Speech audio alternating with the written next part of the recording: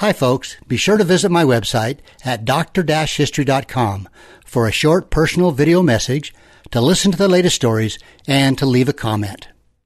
Well, right now, storming in the door with all of his books and his notebooks and everything else, we say a good morning to an old, heavy on the emphasis, old friend of mine, Dr. History. Good morning, Zeb. Morning, buddy. Doing? I'm good. How are you? Great. Not a bad day out there. Kind of nice. You know, and it's no kidding. You do a lot of research I do. On a lot of stories, and you told me, and I don't think you want to keep this a secret, that when you travel around the country, you go to a lot of bookstores and find interesting historical books. I love to go to old bookstores because I find books where a lot of times I can buy them for a couple of dollars. Yeah, I know. You had a book last week that absolutely piqued my interest, and you said you found that for like $2 or $3. Yeah. It was a book that probably sold originally for $40. Probably big, thick. Yeah. That was great. Yeah. So, in other words, you're a cheapskate. that's exactly right.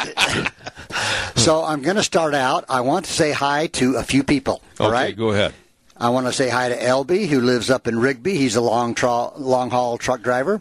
I want to say hi to Rob in England that sent me some comments. England. In England, Rob. Now, stop right there, because for those that think this is just a little bitty local program, boy, have you got another thing coming. And Jeff, and another one that I want to mention is a guy named Dan in Chicago. Really? Dan is the one that sent me this picture that I'm showing you, that I have already showed you. Of the Pinkerton. The Pinkerton Detective Agency. Yeah. This is where there's a historical marker that was put up by the Boy Scout Troop 35 in 1968 that shows this where Alan Pinkerton originated. Now, he started it, right? Right, exactly. And the Pinkertons were really feared in the Old West. In fact, we've done shows about the Pinkertons. Yeah. And anyway, I just wanted to thank those people for listening. And absolutely. And especially Dan for sending me that picture. Thanks, Dan. And Butch and Sundance kept looking over their shoulder at those guys. Oh, yeah,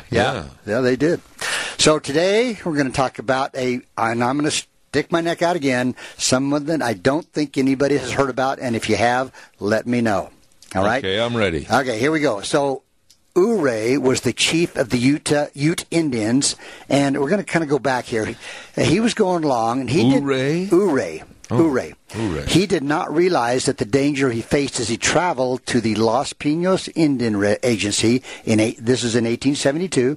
The federal government had officially recognized him as the leader of the Utes. But and this is down in Utah, in that area, Colorado. But some tribal members resented his authority and blamed him when the government broke its treaty promises. Well, 5 Utes had decided they were going to kill this guy. Oh, man. All right? The government messed up, but yet poor old Ouray is going to take the blame. He's going to take the blame. That doesn't seem right. So anyway, when he got to where he was going, or just before, at the last minute, the guys that were going to kill him decided they wouldn't kill him, except for one guy. His name was Sapavanero. Okay? You're doing good so far. Thank you. Sapavanero. Now, Sapavanero happened to be the stepbrother of Ouray's wife. What was her name? Chapita. You got all that. Chapita. Now, stay with me here. Okay, I'm trying. Okay, so as Ouray hitched his horse to a post at the agency, Sapavanero jumped out from a hiding spot. Now, this is his brother-in-law. Brother-in-law. Really. Yeah, I got that. He had an axe. Uh-oh. Well, Ouray kind of sensed that something was wrong. He jumped aside just as his brother-in-law swung the axe at his head. Well, Ouray must have been a pretty good stout guy because he tackled Sapavanero and grabbed him by the throat. Uh-huh. But before he could take his revenge, Chapita, who was standing there, snatched his knife from his scabbard, and her quick reflexes basically saved her stepbrother's life but more importantly, she avoided a split among the Ute leaders. Okay, no, wait a minute. She stabbed Sapavanero. No. She just took Ouray's knife so he couldn't kill. Boy.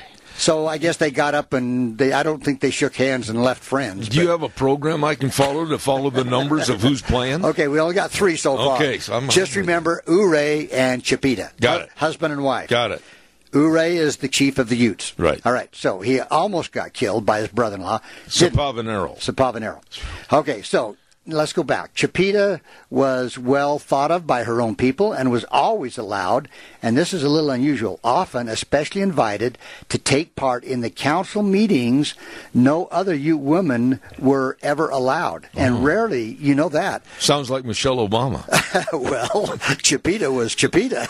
Okay. But she was born in 1843 to Kiowa Apache parents who were killed by Indian raiders when she was still a baby. Now, a band of Utes actually found her crawling around her parents' ransacked camp.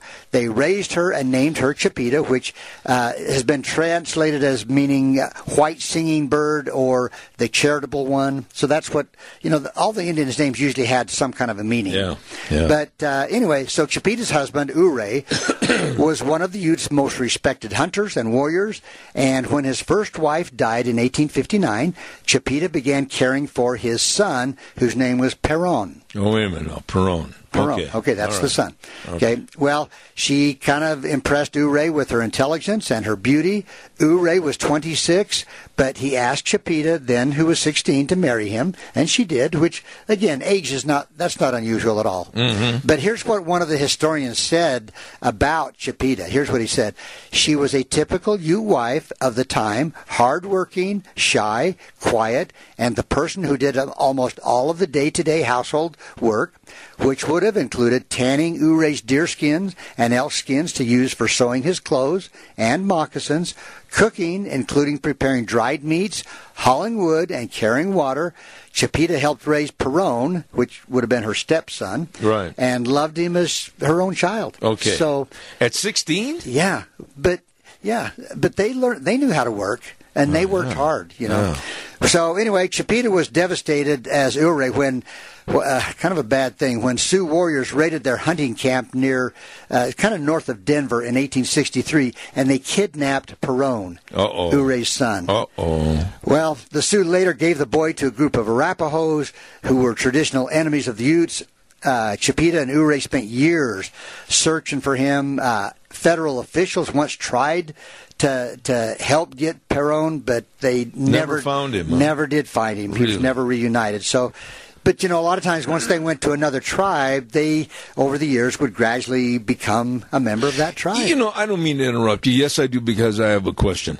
But when you talk about that, they didn't have social media or anything like that to say so-and-so is missing and look for him.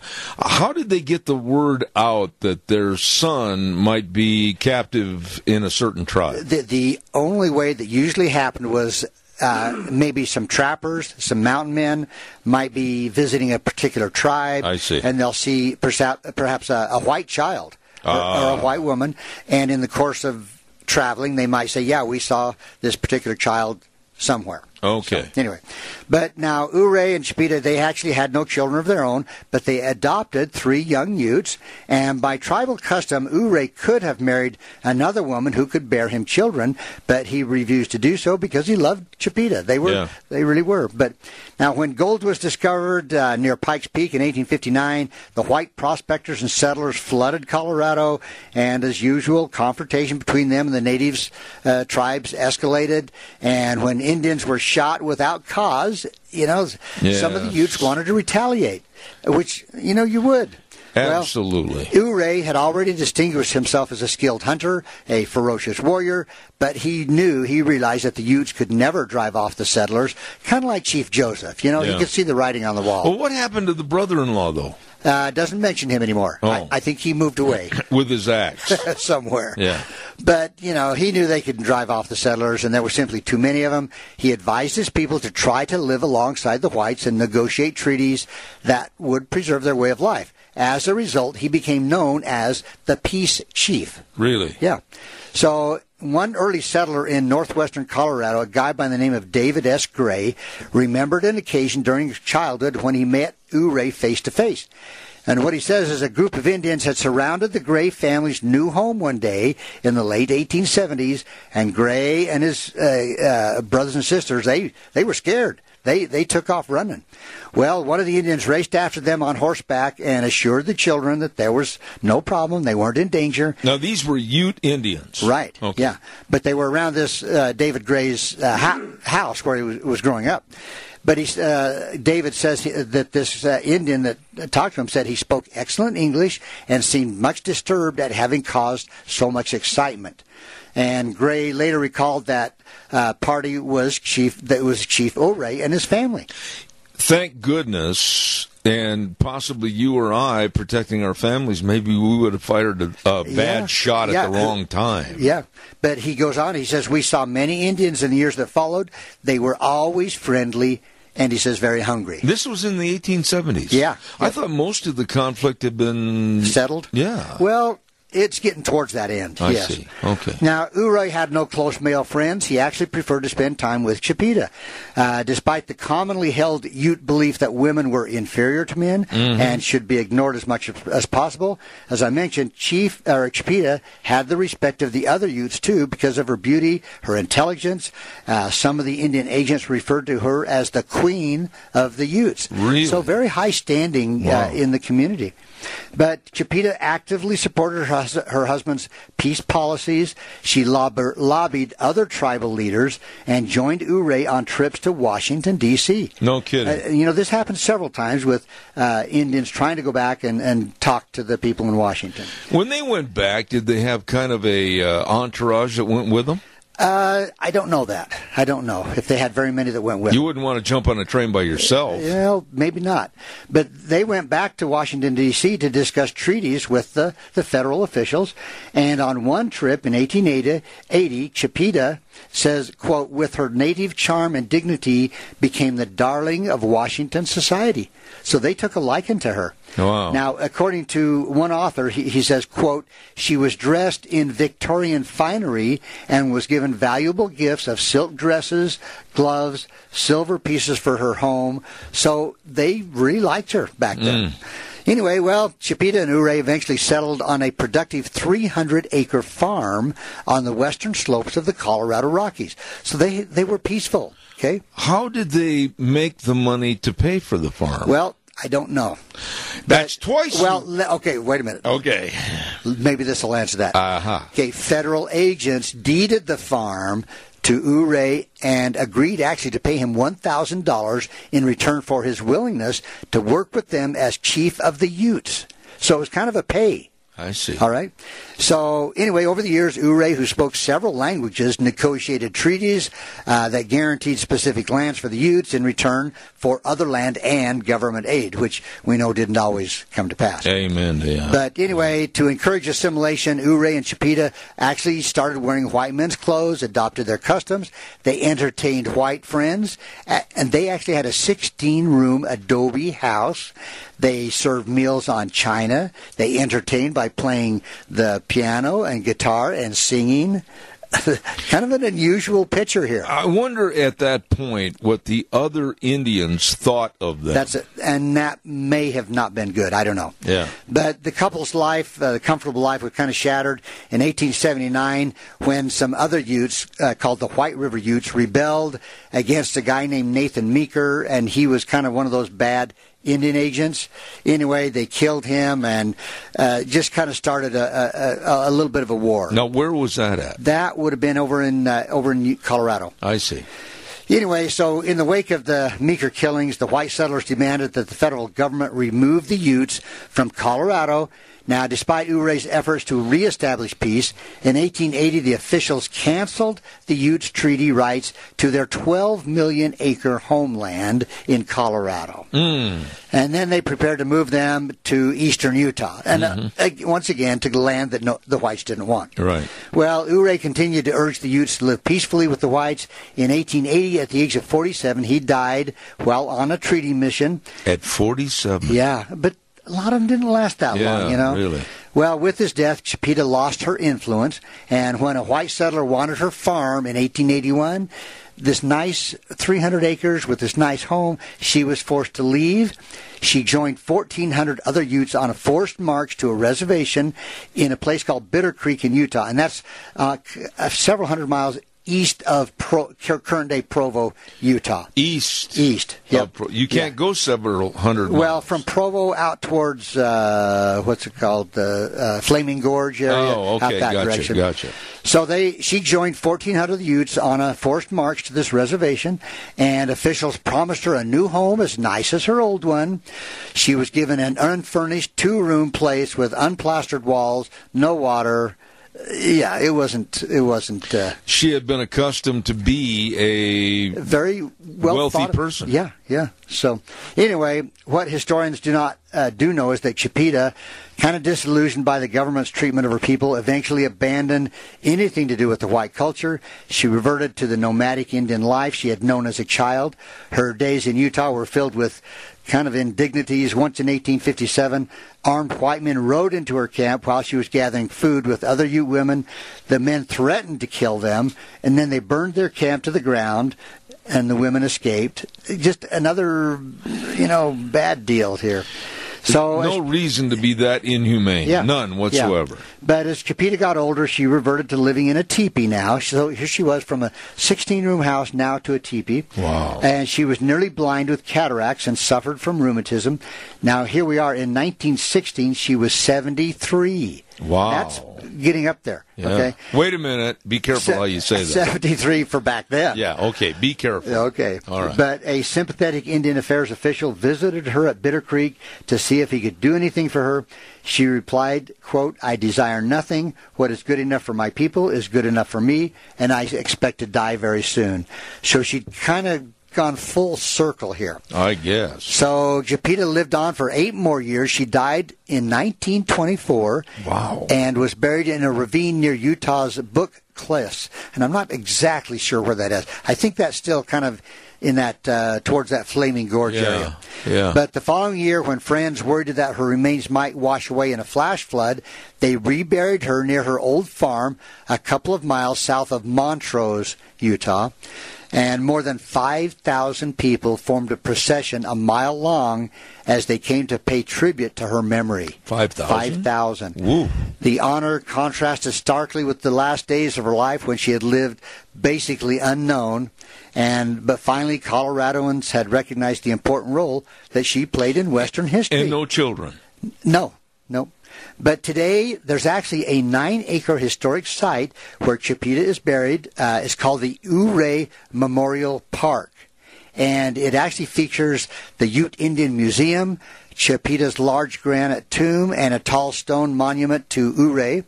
And it's, quote, "It is somehow fitting that Colorado's largest and finest tribute to any Indian or Indian tribe is located at this spot, a spot first given to Ouray and Chipeta, then taken away from them, and finally dedicated to their memory." You said something earlier, and I want a clarification on that.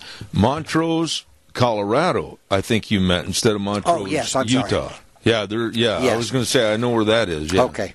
So here's a person that I think would make a great movie if they would follow. Isn't that interesting? I was just thinking the same thing. What an amazing life to go from. Do you have a picture of the lady? I do not. There's don't have any pictures here. But to go from basically being adopted by the Ute Indians, from her now she biological. was white, right? No, she was an Indian. She was an Indian. Yeah, she was. Okay. Like say she was kidnapped and then, her parents were killed. Yeah. And by Kiowa Apaches. The Kiowa Apache were her parents. Right. They were killed, but the Utes are the ones that found her and brought her up, adopted her. So she basically lived almost double the age of Ouray. Yeah. Again, back in those days, to live even past 60 is quite unusual. Yeah. So she was close to like 81. That's an interesting story. I'd like to go down and see that. I would too. When I see these things, I think, I really want to go visit that place.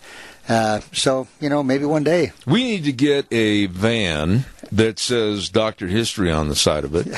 and I'm buying it, right? Well, that was my premise, yeah. But anyway, we need to have this van, and we need to go tour all these historical sites. Oh, yeah. Wouldn't that be something? Just spend a couple of weeks. We could do it radio and television.